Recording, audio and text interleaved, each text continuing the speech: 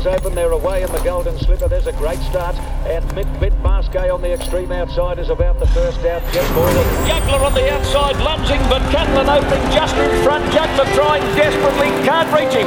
Catlin opening is lasted to win the Doncaster by a hit to Juggler. This podcast is brought to you by Racing New South Wales, Sky Racing and Inglis.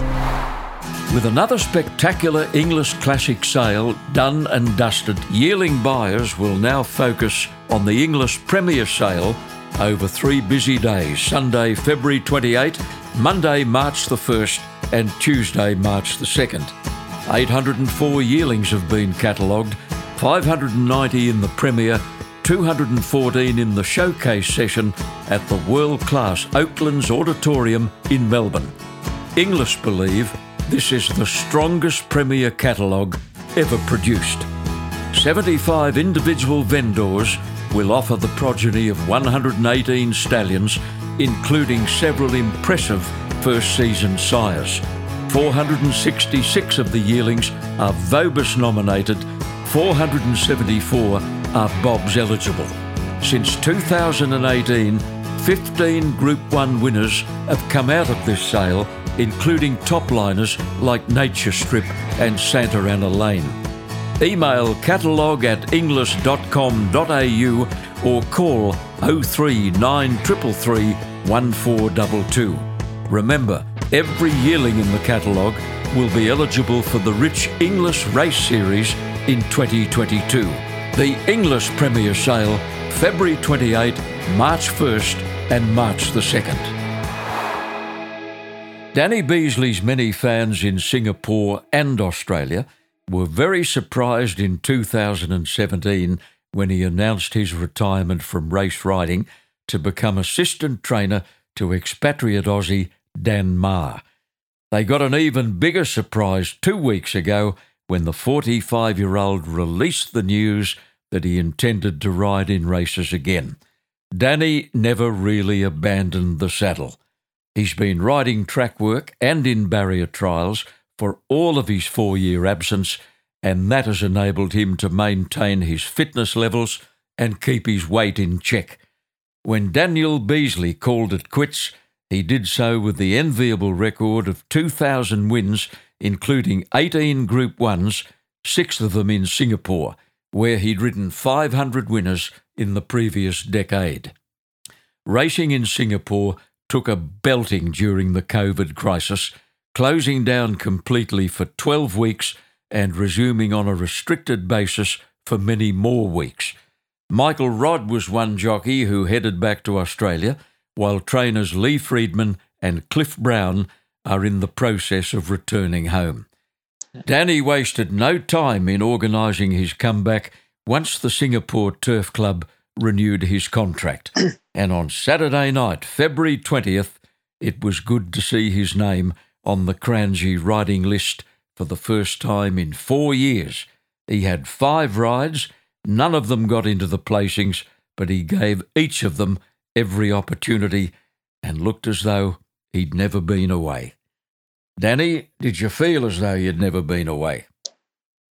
No, it was very good to get back in there, John, and good morning to you and to all the listeners. But once I got those silks on, boots on, I felt like I hadn't left, and did I enjoy the day. I bet you did. I think I saw 3 of your races, and the ones I saw, it was obvious that you'd given those horses every hope. But more importantly, you were still looking strong by the last. When jockeys get tired, they can look untidy, but you didn't. Yeah, no, I felt good, John. I was very happy with the way the day went, and happy with the fitness. I definitely improved from the run.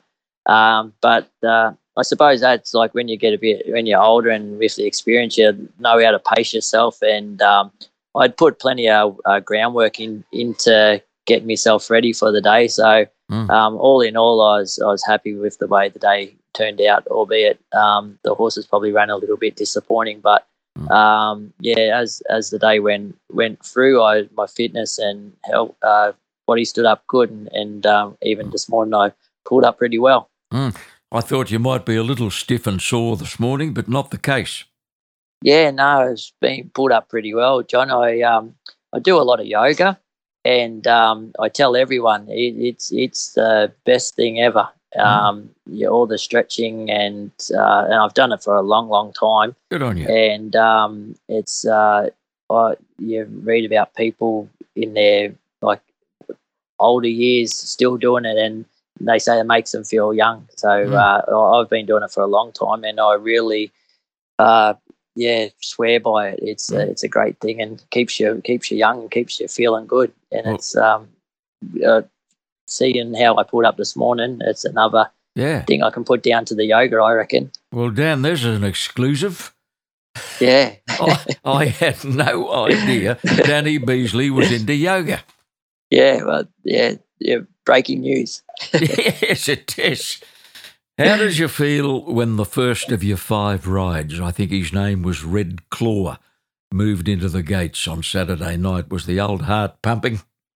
Yeah, definitely, John. I was pretty excited about it, like I went to work in the morning and sort of just kept myself focused on what I had to do during the day, and then by the time I got to the races, and as I say, got those silks and boots on, and then you started to just get excited for it. I couldn't wait to get out there and just get on him and get him to the barriers, and that probably showed in my ride. I probably got him out and got him running. I don't think he's led in his life, so I got him out and got him running, and I probably had him a bit close, to be fair, and that sort of told on him in the end. But I was better for the run, and it was good to get that one out of the way. And as I said, I was just very, very happy how the day went, albeit the horses probably didn't perform quite that well. But I just really can't wait to get out there again next Saturday now. I just really got that bug. Many comeback jockeys have to shed a lot of weight in one hit, but you haven't had that problem, which obviously had something to do with your decision, the fact that you didn't have to pull off 15 kilos. Yeah, definitely, John. That would make the decision hard, and that was, I think, what helped me a lot yesterday. I went to the races, albeit I only had to ride 56 kilos, but I went to the races and stepped on the scales at 53 kilos yesterday. Yeah. So I was able to have breakfast in the morning and keep my sort of a daily routine. So I went there not dehydrated, not fatigued, and I think that really helped. So if I can keep my weight at a good, sensible level and be sensible about the rides I take, I think I really hope that I've still got a few more years, that this is not just a 1 year type of thing. I think if I can have another 3, 4, 5 years in the saddle again, it would be really good.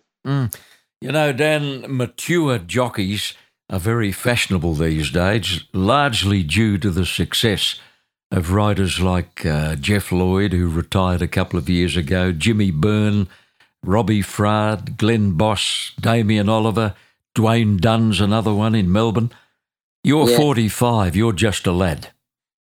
Yeah, as you say, John, those guys have rode a lot longer into their years than what I am at now. So definitely the way I feel and the way I got through yesterday, I think there's still a good few years left in me, especially under the Singapore program of that once, and hopefully we get back to twice a week as maybe probably not this year, but maybe looking into next year we might get back to the twice a week scenario, and that lends itself to longevity for sure. Dan, let's have a look at the jockeys you'll be competing against up there. Vlad Duric's had a tremendous run since going to Singapore, but he hasn't been riding lately. Yeah, no, Vlad's done extremely well up here. He's been champion, I think, 4 times. And, he's just, from what they tell me, I haven't spoke to Vlad myself, but he's just had a bit of a weight issue and a little bit of a health problem, but I think that's all behind him. And I'm pretty sure we'll be seeing him back in the next couple of weeks. That's good news. We hear about some very talented apprentice riders you've got in Singapore, and forgive me if I mispronounce the names, but there's a young fellow called Kamarudin Hakim, Simon Koch and Thangamani Krishna. Now, Dan, how would those boys rate alongside a top apprentice in Australia? Yeah, well, Simon Koch is a good example because I think it was, it would have been the year before actually, because COVID was around last year, but the year before he went down and done a stint with David Hayes for 3 months, and he actually done really well. He rode, I'd say about 5 or 6 winners in his short time. And I know David and Tom and Ben were very, very happy with him. They spoke highly of him. And he rode winners in Melbourne, and he went across to Adelaide and rode winners. So he done well. So he would definitely, if he made a permanent move to Australia, would definitely match up against the apprentices really well. Yeah. And he's a good rider. He actually won the Singapore Gold Cup last year. So I don't know how many apprentices have done that. No. And the young fella, the first guy you said, Hakim, he's taken Singapore by storm this year. He sort of came through middle of last year and didn't have much opportunity because of COVID. But he's apprenticed to Mark Walker, who gives him a lot of opportunities. And I think he rode a double yesterday, but the 2 previous weekends he rode 4 winners both weekends. So he's got a good advantage. He's a little light fella, and he claims free, and he can get down on those things with 50 and 51 kilos and ride 47, 48 kilos. But he's got a lot of natural balance, and horses run for him, and he's a really nice, quiet kid and got a good head on his shoulders. Yeah. Good. And Jimmy Wong and Louis Bazilan, you tell me, are very good riders. Yeah, Jimmy Wong, he's just come out of his time. He was a very good apprentice, and got a lot of time for him. I think he's a very natural horseman, and he does well. And I would think that he could actually travel to Australia or New Zealand or that and do very, very well. But he's got a very good career in front of him, as he's a little light fella. And he's a nice kid, and he'll keep on the right track, and he'll do well. He'll be a name that you'll see in the Singapore race cards for a long time and be very successful. He's got a good career. And the other guy, Louis, he's got quite an interesting history. I think he's originally from Jamaica, but grew up in France or something like that, and then ended up doing his apprenticeship with Sir Michael Stout in England. Gosh. And then I think he's not that old. He's only 24 or 25, and he's came over here, rode here last season. He's linked up with Michael Clements, which is the leading stable, and I think he's going to do pretty well here. He's a man of the world. He's a man of the world, well travelled, and no, he's very vigorous, very strong, and he's with the right stable, so he's going to do well, John. Yeah. There was talk not long ago of a possible prize money reduction in Singapore, but that's not the case. That's great news. Yeah, we've had news filter through the last couple of weeks that the prize money will stay untouched, which is great news, because that means that we've probably got to a point where we won't go down any further, and it's time to start rebuilding. So they're going to look at increasing the races from April, and hopefully as the year goes on, the club can get back and get itself back to where it was. But the COVID really knocked it around, John, and as Singapore's handled the COVID, the government's handled the COVID, they've been quite strict on their restrictions, and we still don't have crowds at the races, and it's a bit funny. It's not like Australia in that, like at home, it's very easy to have a bet, isn't it? It's like if you're not on a tab, you just only have to have your phone. Where here you have to be I'm not fully sure on the whole finer points of it, but you've got to be a registered member of the turf club to be able to have an account or something, have a phone account, and then they have the outlets, the Singapore pool outlets are they're not really as convenient as just walking into tab and having a bet. You see the lineups of you actually you'd want to be a desperate to have a bet, because sometimes you'd see the lineups outside the Singapore Pools. They're a kilometre long. Yeah. Oh yeah, Aussie punters wouldn't fancy that.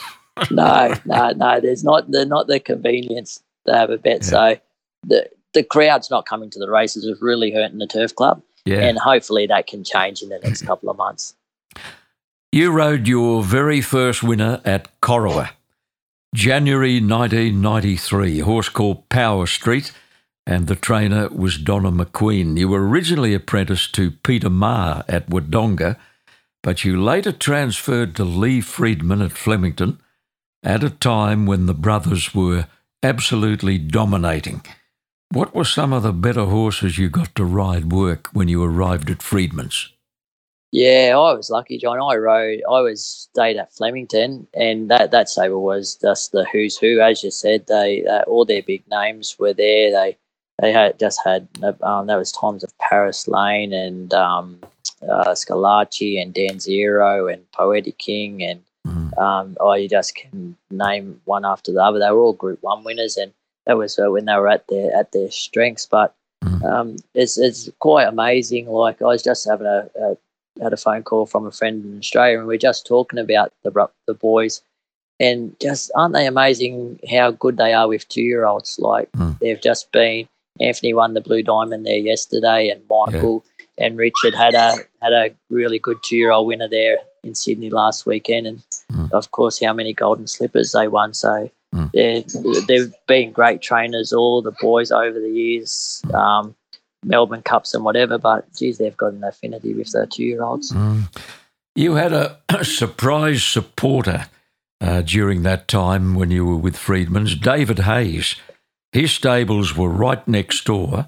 He took a shine to young Dee Beasley. You won quite a few races for his stable.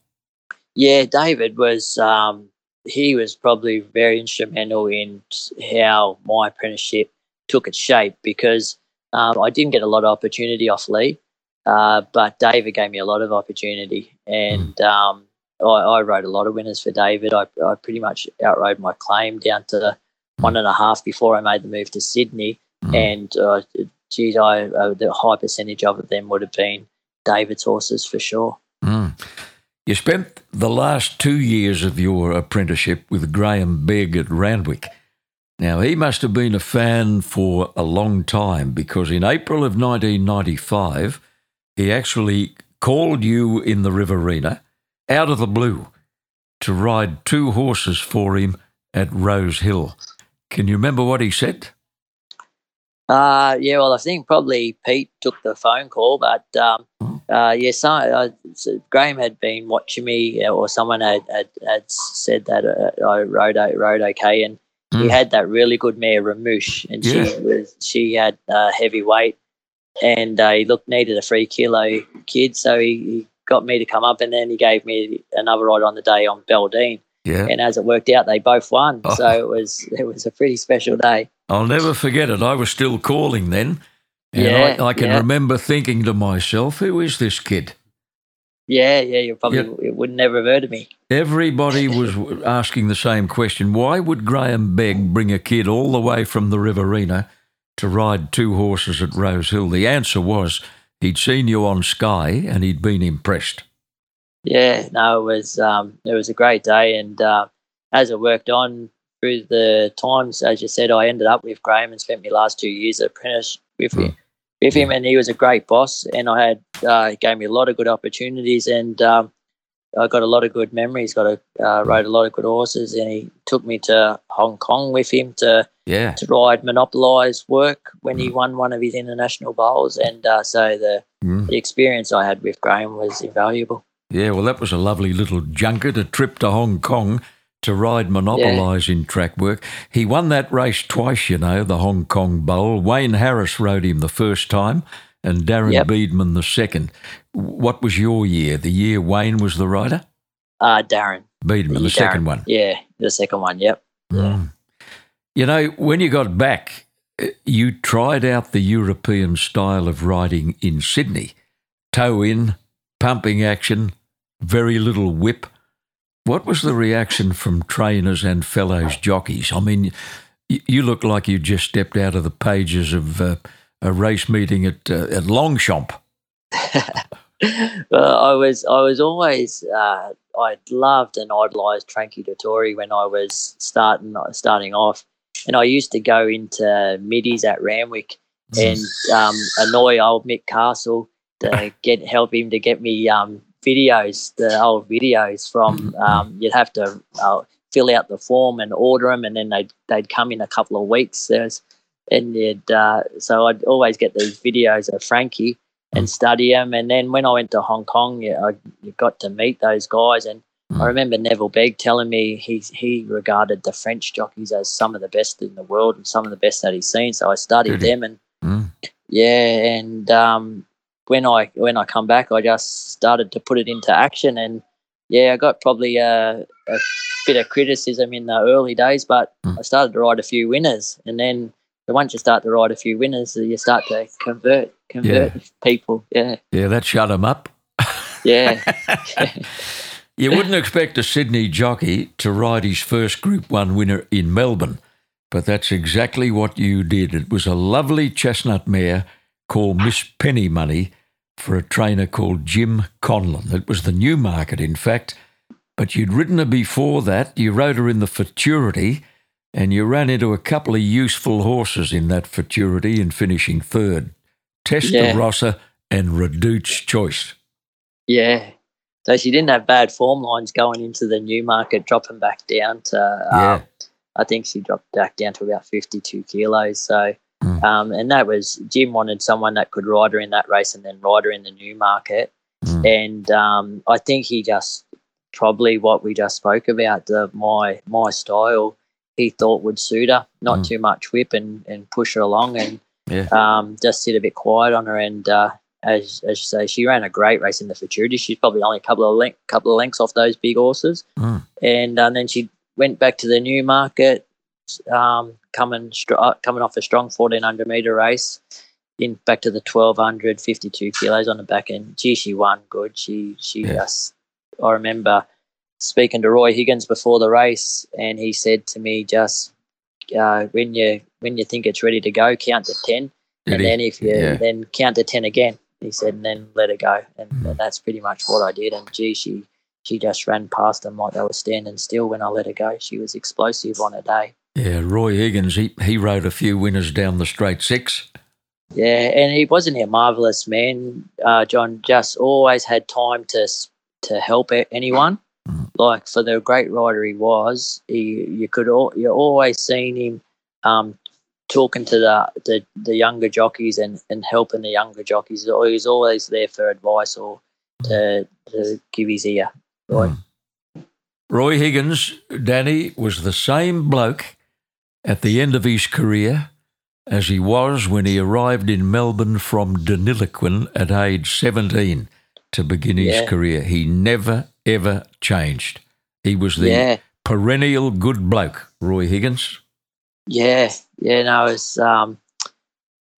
good place, Deniliquin. My grandparents lived there, and I still got family in Deniliquin, and even Beryl White, I'm pretty sure she was from Deniliquin too. I know definitely she's got a sister there who lived next door to my grandmother. Yeah. So, but I'm pretty sure Beryl started her early life in Deniliquin.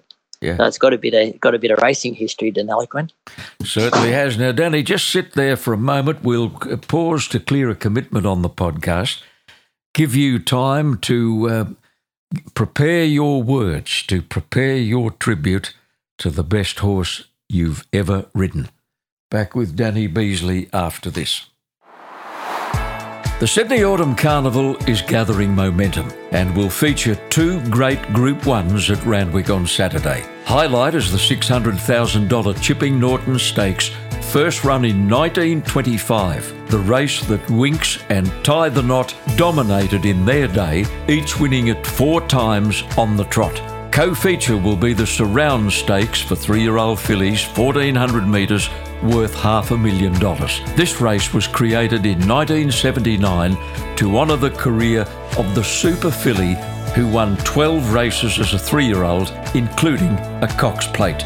Also on the card will be the Group 2 Guy Walter. Fast forward 1 week to March the 6th for the $1 million Group 1 Randwick Guineas over 1,600 metres. The race that should identify the 3-year-olds most likely to go on to the Rosehill Guineas on Slipper Day. Co-feature will be the 1,300 metre Group 1 Canterbury Stakes. The Slipper puzzle will take on more clarity with the running of the Riesling Stakes for the fillies and the Todman for the colts and geldings. Sydney at this time of year plays host to world-class racing for mind-boggling prize money. The Australian Turf Club and Racing New South Wales proudly present the 2021 Autumn Carnival.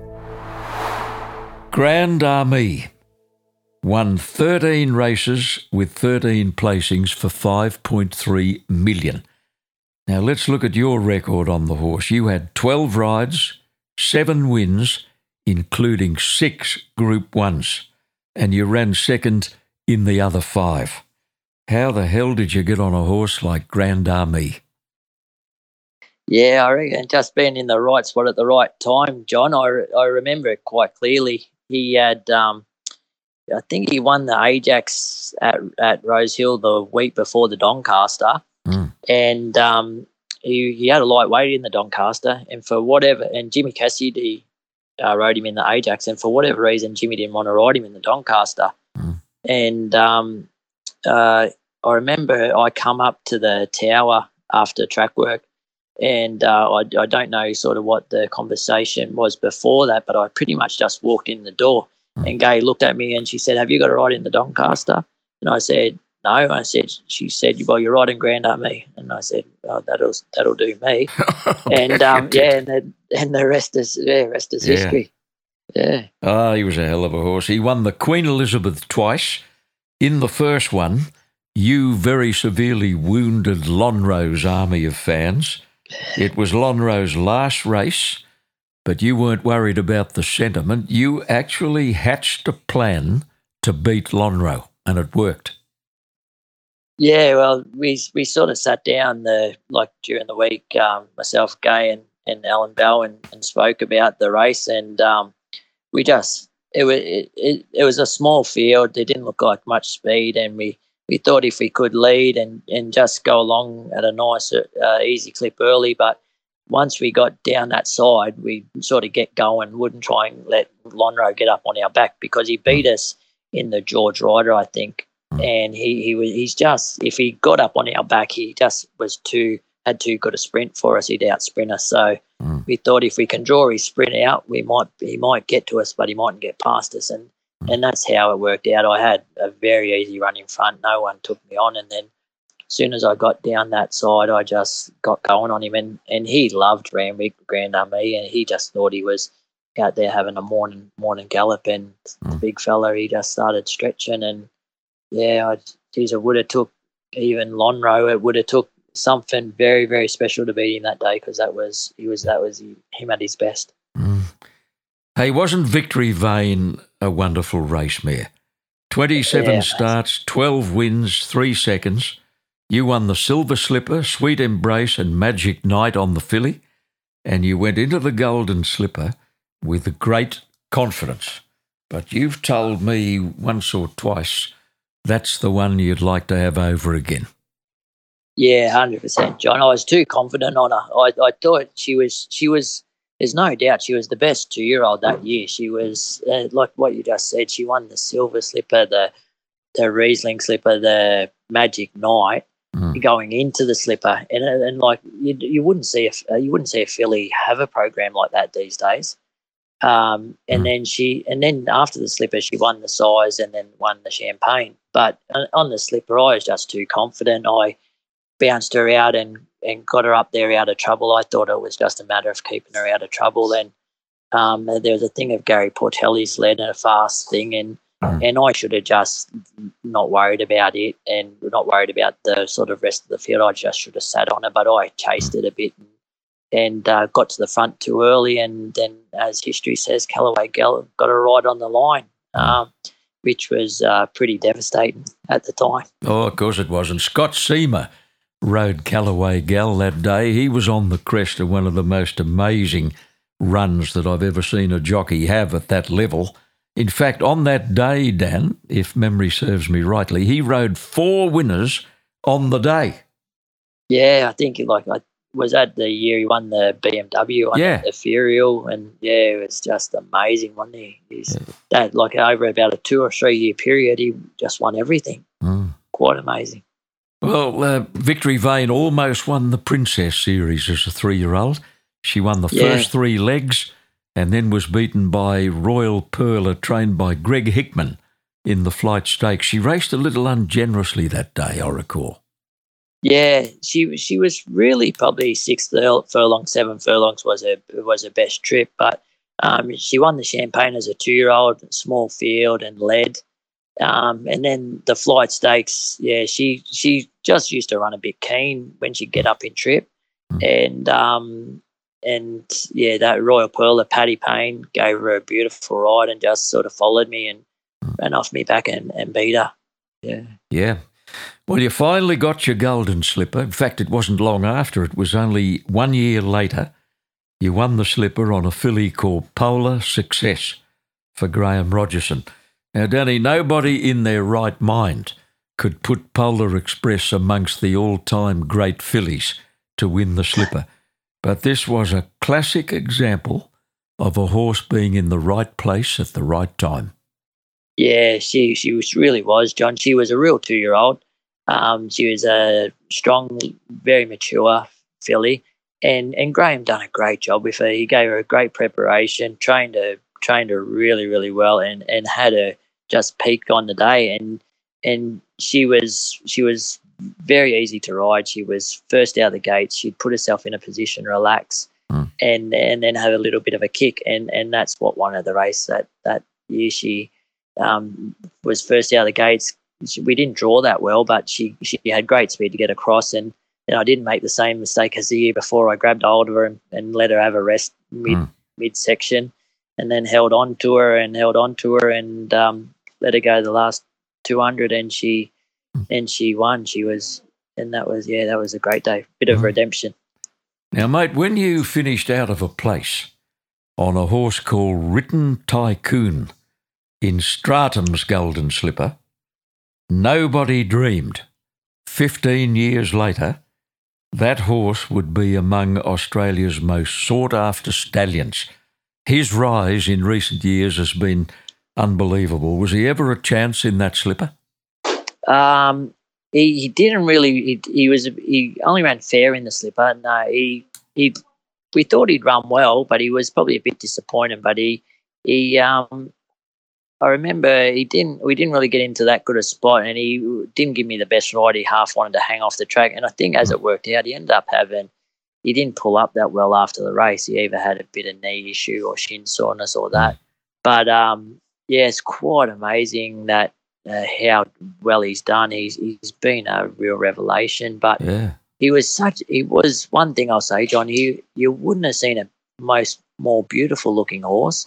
He was so athletic, and he had a bit of an Arabian sort of a look about him, and he always had a bit of fire and a bit of up and go about him. But he was just an amazing. I remember as a young horse, he was just an amazing looking animal. He's just what he's done at Stud is just. Dan, they're falling over themselves at the yearling sales all over Australia to buy the Written Tycoons. It's astonishing. Well, they just win every day, don't they? It doesn't matter what results you look up. There's a Written Tycoon one. It's amazing. I was watching a race in Brisbane yesterday. Filly called Tycoon Evie led all the way to win a race, and her trainer, Rex Lipp, is of the opinion she's going to stay at least a middle distance. Yeah, there you go. So he just doesn't get sprinters. No, he's done a great job. Now, other Group 1 winners for Danny Beasley were a Metropolitan on Victory Smile. You won an Ansett on Tempest Morn. You won a Flight Stakes and a Sire's Produce on Fashions Afield.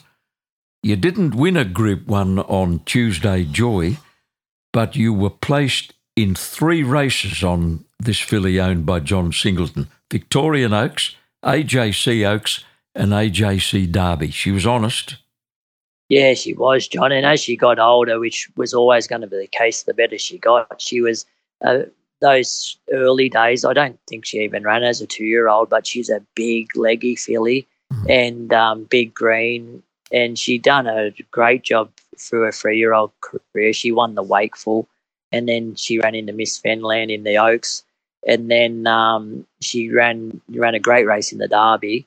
And then I'll put my hand up. I didn't give her a good ride in the Oaks in Sydney, and she only ran 3rd. But she was probably a little bit disappointing too. But on the day, but I definitely didn't give her the best ride. But then as she matured on, and as she got to a 5-year-old, she was a good mare, wasn't she? Wasn't she? What? So when you came back after the AJC Oaks, you looked a bit sheepish, did you? Yeah. I knew what was coming for me. But that was one thing about Gay. When if you rode a bad race, she'd let you know. But as soon as you walked away, that was it. Get on with the next one. Yeah. Well, you know what? Her famous father didn't even do that. Tommy Smith had a hard and fast rule, as I recall. If a jockey went out there and slaughtered one on him, he wouldn't say, he'd bite his tongue. He wouldn't say a word when that horse came back to the enclosure, because he didn't want to upset or distract the jockey's train of thought for the race after. The next one. He would wait until track work the following morning and then deliver his opinion. Yeah.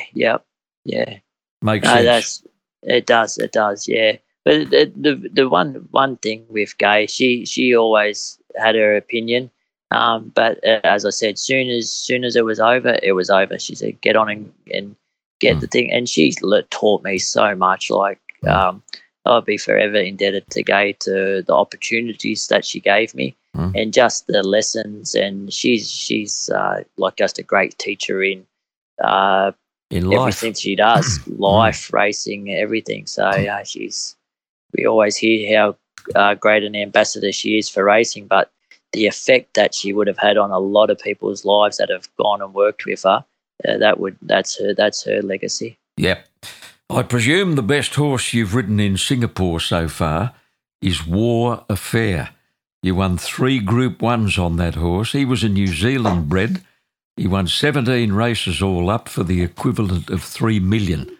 How would you rate him at Group 1 level in Australia? Yeah, he'd probably fall a little bit short in the Group 1 levels, Group 1 in Australia, but he was very dominant up here in his 3 and 4-year-old career. Very, very good horse. It's hard to measure him up. I would say he'd go back, if he had went back at his prime, he probably could have measured up to, I'm not sure, maybe like those races like a tramway or something, just a bit short, like a handicap, Group 2, Group 3 handicap type of horse. Right. Yeah. But in Singapore, he was a star. Yeah, in Singapore, he was a star. And there's been a few horses go back the last couple of years that have been very, very good. Like there's a horse here, Debt Collector, who won everything, and he was probably fairly close to War Affair. He raced a bit after War Affair, but he was probably as dominant as War Affair. But he went back to Melbourne, and he couldn't really get hot. So interesting. It's a bit, it'll be. There's a good horse. Cliff Brown's taken a good horse back with him. He's called Inferno, and he was very dominant in his 2 and 3-year-old career up here. So you'll see him racing in Melbourne probably later on this year. So it'll be very interesting to see how he measures up. You've got several reasons to stay in that part of the world now. Your wife, Ash, is of Malaysian Singaporean origin. She's the mother of your 9-year-old son, your 8-year-old daughter, and you've got another little girl who's keeping you on your toes. She's just 15 months old. Yeah, her name's Sonique, and she's been a great addition to the family. Made us all feel young again. And she's a bit of a terror. Mum and Dad said Mum used to say that I was a bit of a bugger of a kid when I was growing up, and she says this one's payback for me. So, but you can't turn your back. If you turn your back, she's up on a table or she's in a cupboard or she's a very mischievous little bugger, but she's a lot of fun, John. She's makes our days a lot brighter. 100%. Yeah, she makes our days a lot brighter. That's for sure. Now, Dan, you've got a 17-year-old boy, Baxter, who lives in Sydney. What does Bax think of your decision to return to the saddle? Yeah, he was pretty excited about it. He was it was quite funny. He likes the races. He's pretty keen on them, watches them and that. And he actually was wanting to do a bit of work experience and go down to the stable. So I've sort of lined him up with Mark. We made him Sydney Mark Newman. So when he's ready, Bax will probably go and go down there and see what it's like. But I got a message. It was funny. I got it in the car on the way home, and there was a message, and it was about 12:40, so it would have been about 10 minutes after my first ride. And he said, "I hope you ride the second one better." So he might have had his $10 each way on the first one, I think. Talking through the kick. Yeah. So I'll have to give him I didn't speak to him last night, but I'll ring him shortly and see. He'll have his opinion on me rides, I just suspect. Get his review. Get his reviews, yeah. You've always been a devout harness racing fan, and whenever I'd run into you at the races in the old days, your main conversation often centred around the trots. Now, that's the one thing you'd be missing in Singapore. No trots up there, mate. Yeah, I do, John. Yeah, I miss the trots. Like, I try and watch a little bit when I can, but it's hard to watch. There's no sort of, unless you get on Facebook or something, that every now and then they might show a live race.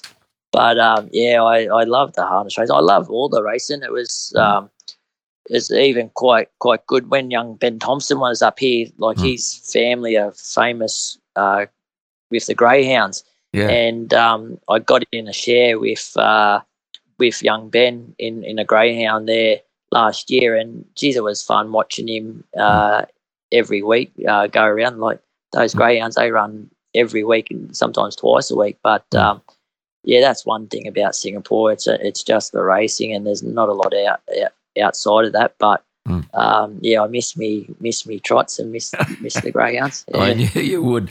Final question, mate, about your dad, Bob, who was a very successful rider in the Riverina. He was stopped in his tracks, sadly, by a very complicated leg break. He's about 72 now, according to my calculations.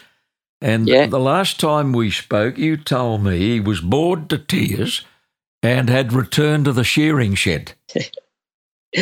Yeah, I think that's past the shearing shed. But I know I'll tell you what they've done, Mum and Dad. About halfway through last year, they bought a caravan. Oh. So now every weekend they put the caravan on the back of the trailer, the car, and away they go. And they've had some beautiful weekends away. As we speak, they're in Corowa this weekend, down on the banks of the Murray there. Where you rode your first winner. Where I rode my first winner, yeah. And 2 weeks ago they went up to the hills up the back of there, up Tumbarumba, and Tumut and that. And Mum sent me some beautiful photos of they went up on the old tracks and found the Brumbies. And so they're having some great times, John. They're enjoying their retirement. Mum retired last year, but she still does a little bit of part-time nursing. Isn't that lovely? But so now they've got the caravan, and I don't know what me sisters and brother think. They've lost their babysitter, but they're out and about every weekend. The caravan, I think Friday afternoon they usually head off. And good on them. Well, I'll tell you what, mate. It seems that they've injected a little bit of romance back into their lives. Yes, I think so. I think so. Yeah, no. Well, Danny, keep the weight under control because you never know. One of your old mates later this year or autumn of next year might get you over to ride something at 52 or 53 in an Epsom or a Doncaster. Yeah, you never know. Wouldn't that be a dream? Yeah, no, probably even if it's a good one, I'd probably go down a little bit lighter if they need me. But good on you, mate. Yeah, no, I as I said to you earlier there, I'm very close mates with Mark Newman, and we speak most weeks. We speak at least once or twice a week, and geez, I just so proud of what he's done, and he's really going from strength to strength. And what a season he's having! Yeah, it just gives me great. I don't miss too many of his runners, and it gives me great joy to just watch and follow his stable and see how he's done. He's done so well, and that's my interest in Sydney racing at the moment, watching his rise. Well, mate, after a rap like that, here comes your Epsom ride for 2021. Let's hope so. Right, you never know. Dan, welcome back, mate. You've got a lot of friends in Singapore and here in Australia. We were all tickled pink to watch you back in action last night. Nothing has changed. You look very much at home, very effective, very skillful, very vigorous. All the things a good jockey has to be. Keep up the good work, mate, and the winners will come. Thanks, John. Much appreciated. And as always, I'm very humble that you find the time and pick me out to do these interviews. You're someone that I look very highly upon in racing and always looked up to, and very much respect you a lot. And for you to pick me out to do your weekly interview is very humbling. So thank you. My pleasure, Danny. Great to have you on a podcast produced by Supernova Sound.